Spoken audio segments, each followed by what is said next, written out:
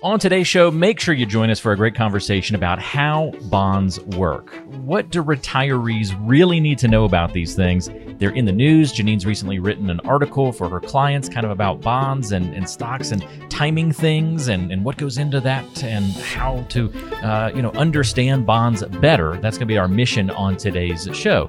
How do they work? What role do they play in a financial plan that's built properly? And we're going to address some of those common bond-related issues to your retirement plan. All that and more coming up on today's show, so stay tuned. This is Your Financial Mission.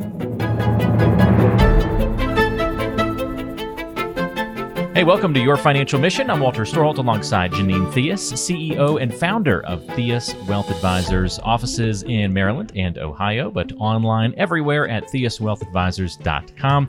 Janine, great to be with you this week. How are you? Hey, Walter, doing great. We've got a gorgeous day and looking forward to the fall. Oh, fantastic. It's my favorite time of year. What's your favorite fall activity? Like your ideal fall Saturday, let's say? Oh my gosh. Well, we just either go biking or hiking or, just getting outside because it's just so pretty. I like it. Are you still normal bike or are you in the e-bike craze at this point? Oh, heck no with that e-bike. If you're going to go outside and put in the effort, get real. You want to get the payoff. I figured you weren't on the e-bike train quite yet. Yeah. No, but it is getting a little crazy because even though we're pretty savvy on the roads, you've got a lot of drivers that are a little crazy. So you have to watch them. As I've been driving around a lot more, and I started biking recently, so I'm now like on the other side a little bit after years of, I'm not saying I was like mean to bikers, but I was definitely more on that side of like, bikers always getting in the way and, they're taking all this risk being on the road. I was definitely more in that camp. And now I'm doing more biking. Now I still stay on the trails and stuff like that. I don't go on the road too much, but sometimes I have to a little bit. So I'm starting to get a little bit more of that perspective. But I will tell you, the e-bikes make me nervous a little bit because they go so much faster. Right.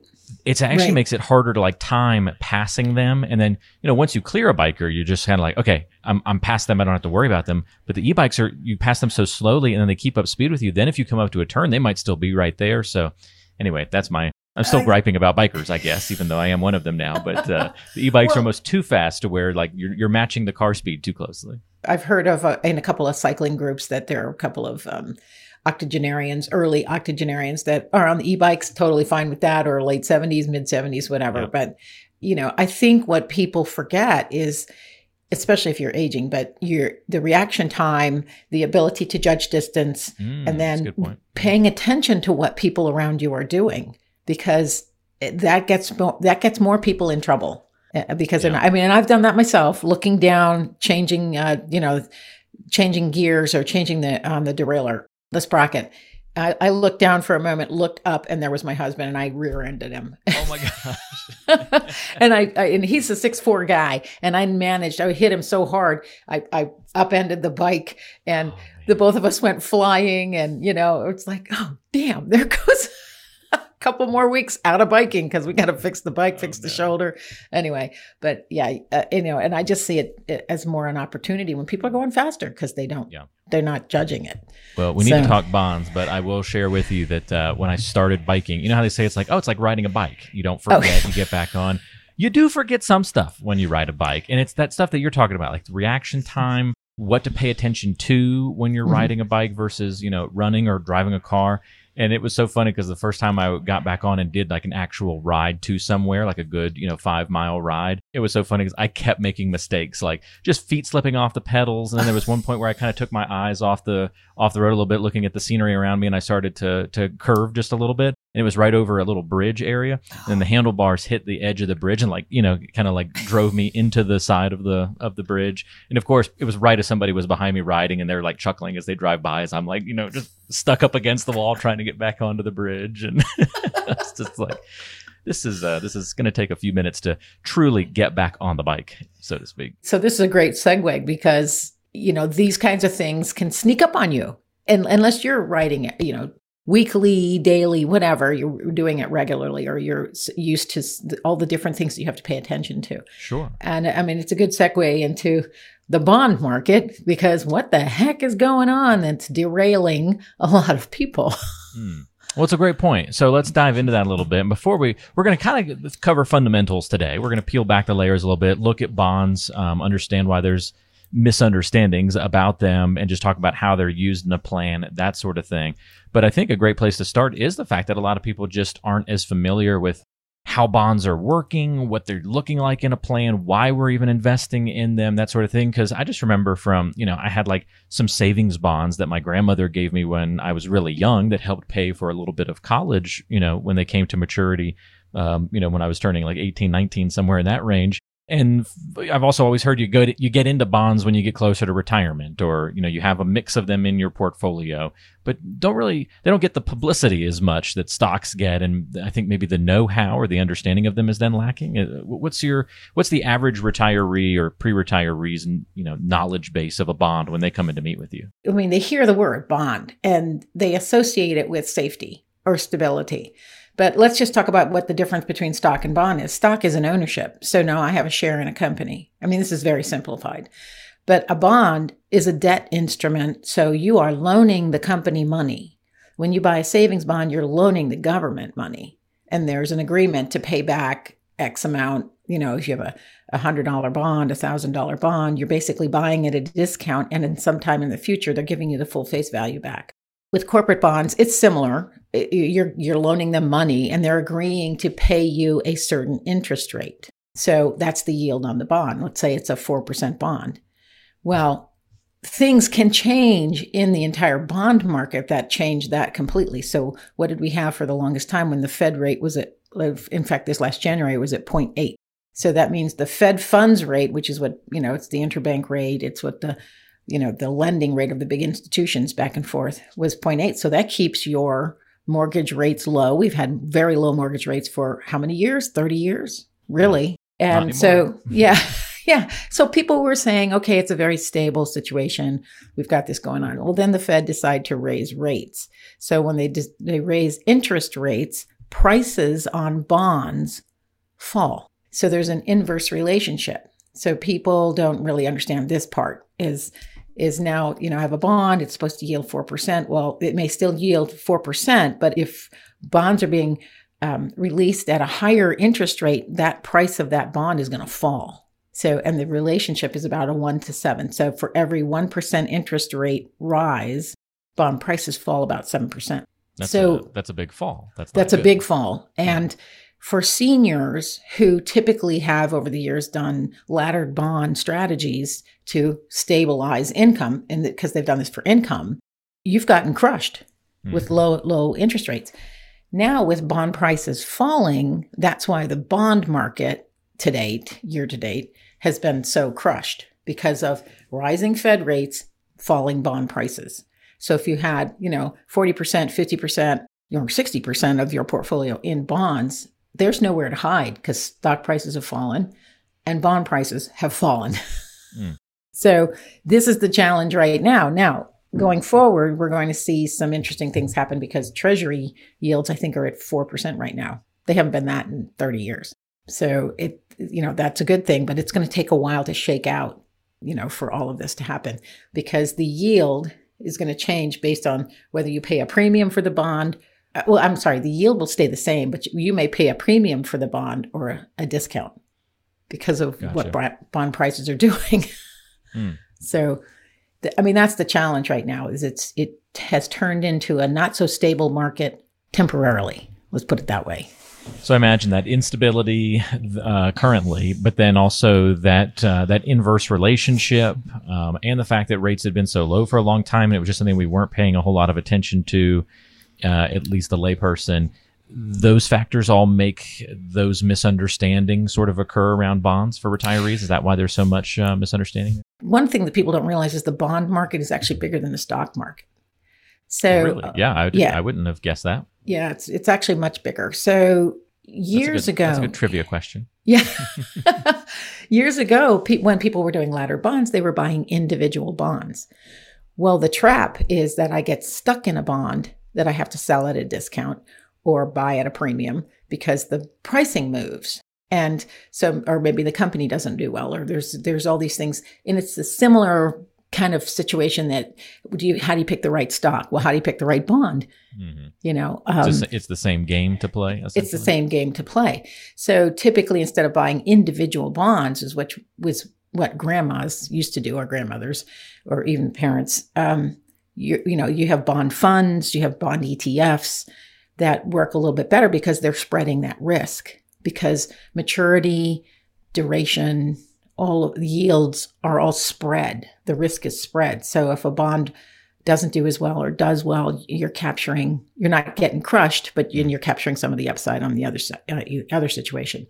But so that's really the challenge, because we still have people who think, oh, I should have this bond because I know this company. And it goes right back to, okay, if you own that share of that company, are you in the boardroom making those decisions? Right. Yeah. Well, that's why you say it's kind of the same game as the stock side. Mm-hmm. So are bond funds and mutual funds then sort of kind of the same thing? Well, they're spreading the risk. So they're going to own a whole series. Designed to do the same thing. Obviously, they're kind of in different camps, but. Yeah. So they really are designed to spread the risk and capture more of the bond market. So you can have, a sector, financials, industrials, whatever, on the bond side as a mutual fund of bonds, or you can do the ETF play as well. And that's typically, when you look at diversifying a portfolio, that's what you're doing, is you're spreading that risk across all those different risk assets. So, and it is the same situation with bonds. And so with the Fed raising rates, and I think that the mortgage rates are going to probably be 7% by the end of this week. Yeah. If they aren't already, so that's causing bonds that were already in position. They're selling at a huge discount because people are going to be getting rid of them. They're on sale. Yeah. So they can get a higher paying bond or higher yield bond. So long term, that may play out well for some people. But what we typically look at is short term, mid-term bonds, because if you think about a seesaw or a teeter-totter, depending on where you grew up in the country, right. That price to interest rate, it goes like a seesaw. And so if I'm trying to not get whipsawed, which is what you would get on a longer arm bond, because that seesaw is going to be a lot longer, and so the swing is greater. If I don't want to have that in my portfolio because that's a risk, then I'm going to stay to shorter and midterm bonds. With interest rates changing so much right now, that's probably a better bet. So if I'm a retiree, I hear all this negative publicity now about bonds, the falling rates. Do I just decide, well, I just don't want to be in any at all? Like they don't sound exciting. They're not like stocks. And this is, they only seem to have these negatives in terms of like what I'm hearing in the news and that sort of thing. Do I just stay out of bonds altogether? Well, that's the challenge, because where can you put money that is going to give you some return over time? Because you really have to look at investing as a long-term play, because if you have things in cash, which is really stable except for inflation. Right. So if you have a lot of money in cash or low earning bonds, which is what we've had really, your risk of getting eaten alive by inflation is greater. And that's what we've seen over these last 18 months. There's a massive increase in the inflation rate. So where do you put your money? You can't hide out anywhere. There's nowhere to hide. Yeah. There is literally nowhere to hide. I've had several conversations with several different advisors, and there's a bunch of guys I follow. And there's a lot of prognostication happening on the market. Like Jamie Dimon at JP Morgan is saying, oh my gosh, stocks are going to fall another 20%. Well, really? Yeah. Do you know something we don't know? And if you did, I'm sure you're betting on it. Mm-hmm. Yeah.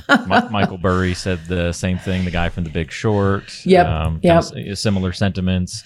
Saw somebody else just this morning said that we're going to see negative or poor environment for 5 years, which seemed a bit, radical, because how long have we ever really truly stayed down that long? But and that's a great question, because when you look at recessions, and we could end up we're real close to being tipped over into a potential depression, and it was caused by the Fed and the policies of the administration. Now, it doesn't matter what side of the fence you're on, this is what's happening economically, is they've pushed us into this situation. So are we going to be in a depression? I don't know. There are ways we can take care of this going forward, but you've got to get the right people in place that are going to actually take care of it, or turn the economic environment around.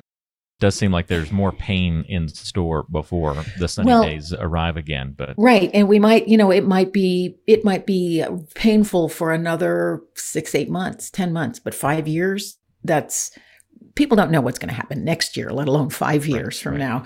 And we were having about interest rates in their relationship to bonds, but you also brought up mortgage rates. I specifically remember at the beginning of the year, I did a real estate show with a real estate professional.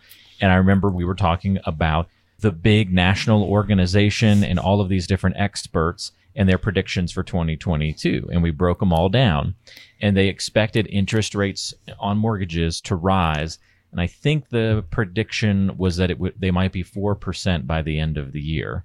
And of course, we know the story at this point that we're tickling 7, and it didn't even take that long to get above 4, 5, 6, and now hitting 7 here in the fall. So we hadn't even gotten halfway through the year yet, and they had to reissue. Well, yeah, we missed those predictions a little bit. We're going to reissue new predictions, and I think their new predictions even still have fallen short of now where we are ending up. So. Well, and that's really important, because that's what drives a lot of the economy and your small business loans and everything else. And this will crush the economy. Now, does that mean it's Armageddon and we're never going to survive? That's a whole different conversation. Sure. But you're going to create a lot of economic pain for a lot of people.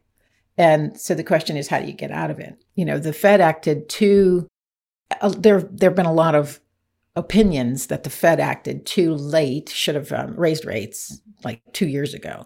Okay, well, how about Congress stop spending our money like it's spending, because that's part of the issue.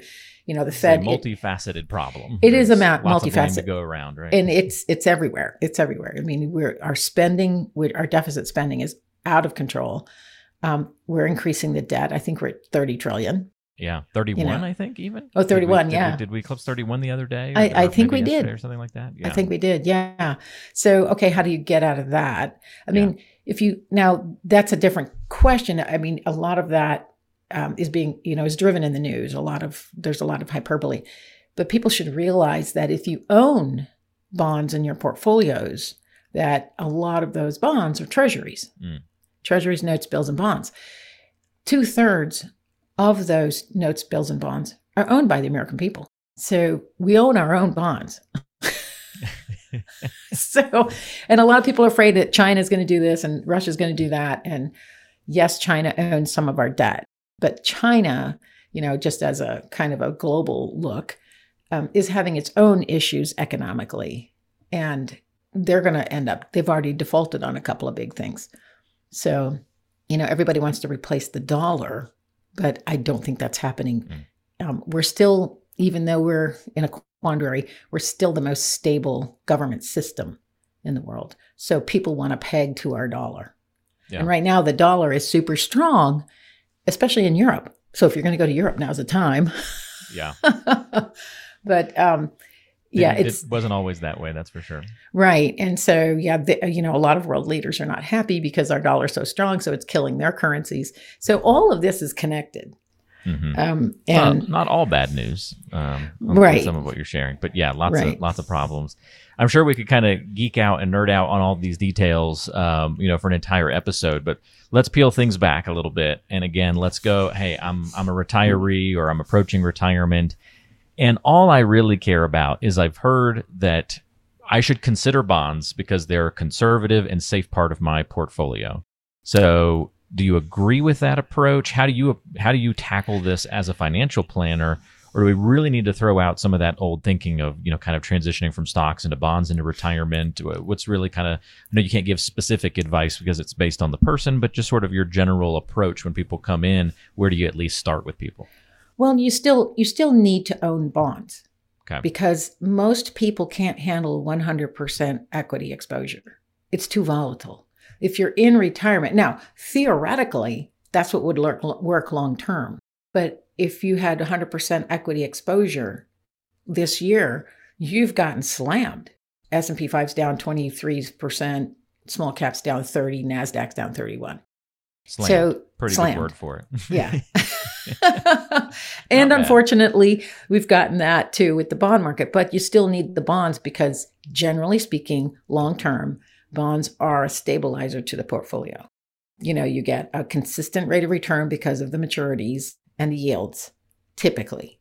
So you spread your risk across the different asset classes, including bonds, because there's core fixed. Typically fixed income is corporate bonds. There's a couple of different types of corporate bonds. And then you've got treasuries, bills, bonds, and notes, and, Ginnie Mae and all this other stuff. But you want to be diversified because they all respond a little bit differently to the market. So you have to have them in your portfolio. So how much should you have? When you're in a situation like we have this year where everything's down, well, you need to figure out what your allocation really should be and then allocate to that, whether it's, the stock profile and the bond profile, and then set it and forget it for a while because that's all you can do. Panicking never works. I mean, there's a huge movement in a couple of communities to get people to panic and go into an annuity. So an annuity can act like a bond, but you got to get the right annuity. So you can do laddered annuities to be a laddered bond strategy. It can work, but that's a different animal. So you need to understand how that would work. But generally speaking, you're still going to want bonds. Lots of different types of those products as well. And we talk about things getting complicated or misunderstood. We get into a whole nother can of worms on the annuity side of things, that's for sure. So right. Good to bring those up as a comparison here.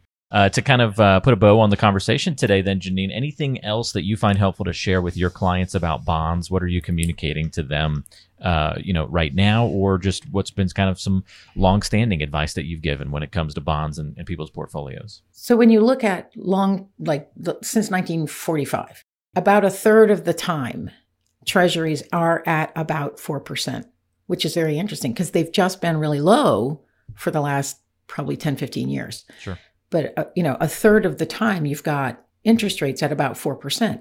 So we're right back there. And that's how you have to look at it. So we've got a cycle happening here. For about 10 or 15% of the time, you have rates above, 8%, 7%. So there's a period of time when you've got some interest rates that are 6, 7%, which is great if you get into them properly. But if you're in a portfolio that's doing that, then you're going to be fine.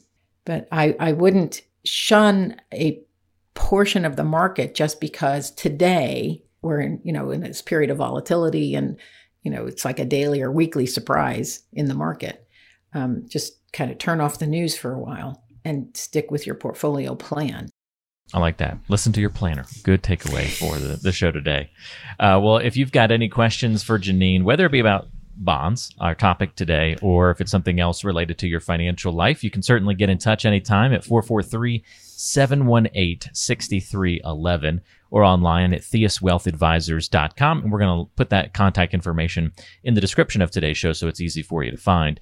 But you also might want to check out the 7 Secrets to a Smart Retirement Plan. This is lessons for engineering a successful retirement. This is Janine's Smart Retirement Plan process. And you can find out those 7 secrets, get Janine's toolkit that helps introduce you to the ideas surrounding retirement and financial planning, and begin your own planning process that's customized to you, comprehensive, making sure things like this, bonds, stocks, but so much more are covered in your portfolio and in your financial plan.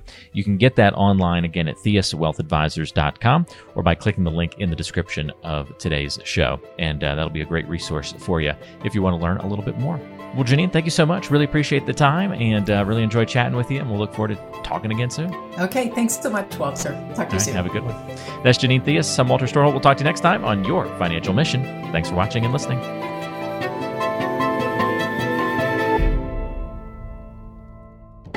Information is for illustrative purposes only and does not constitute tax, investment, or legal advice. Always consult with a qualified investment, legal, or tax professional before taking any action.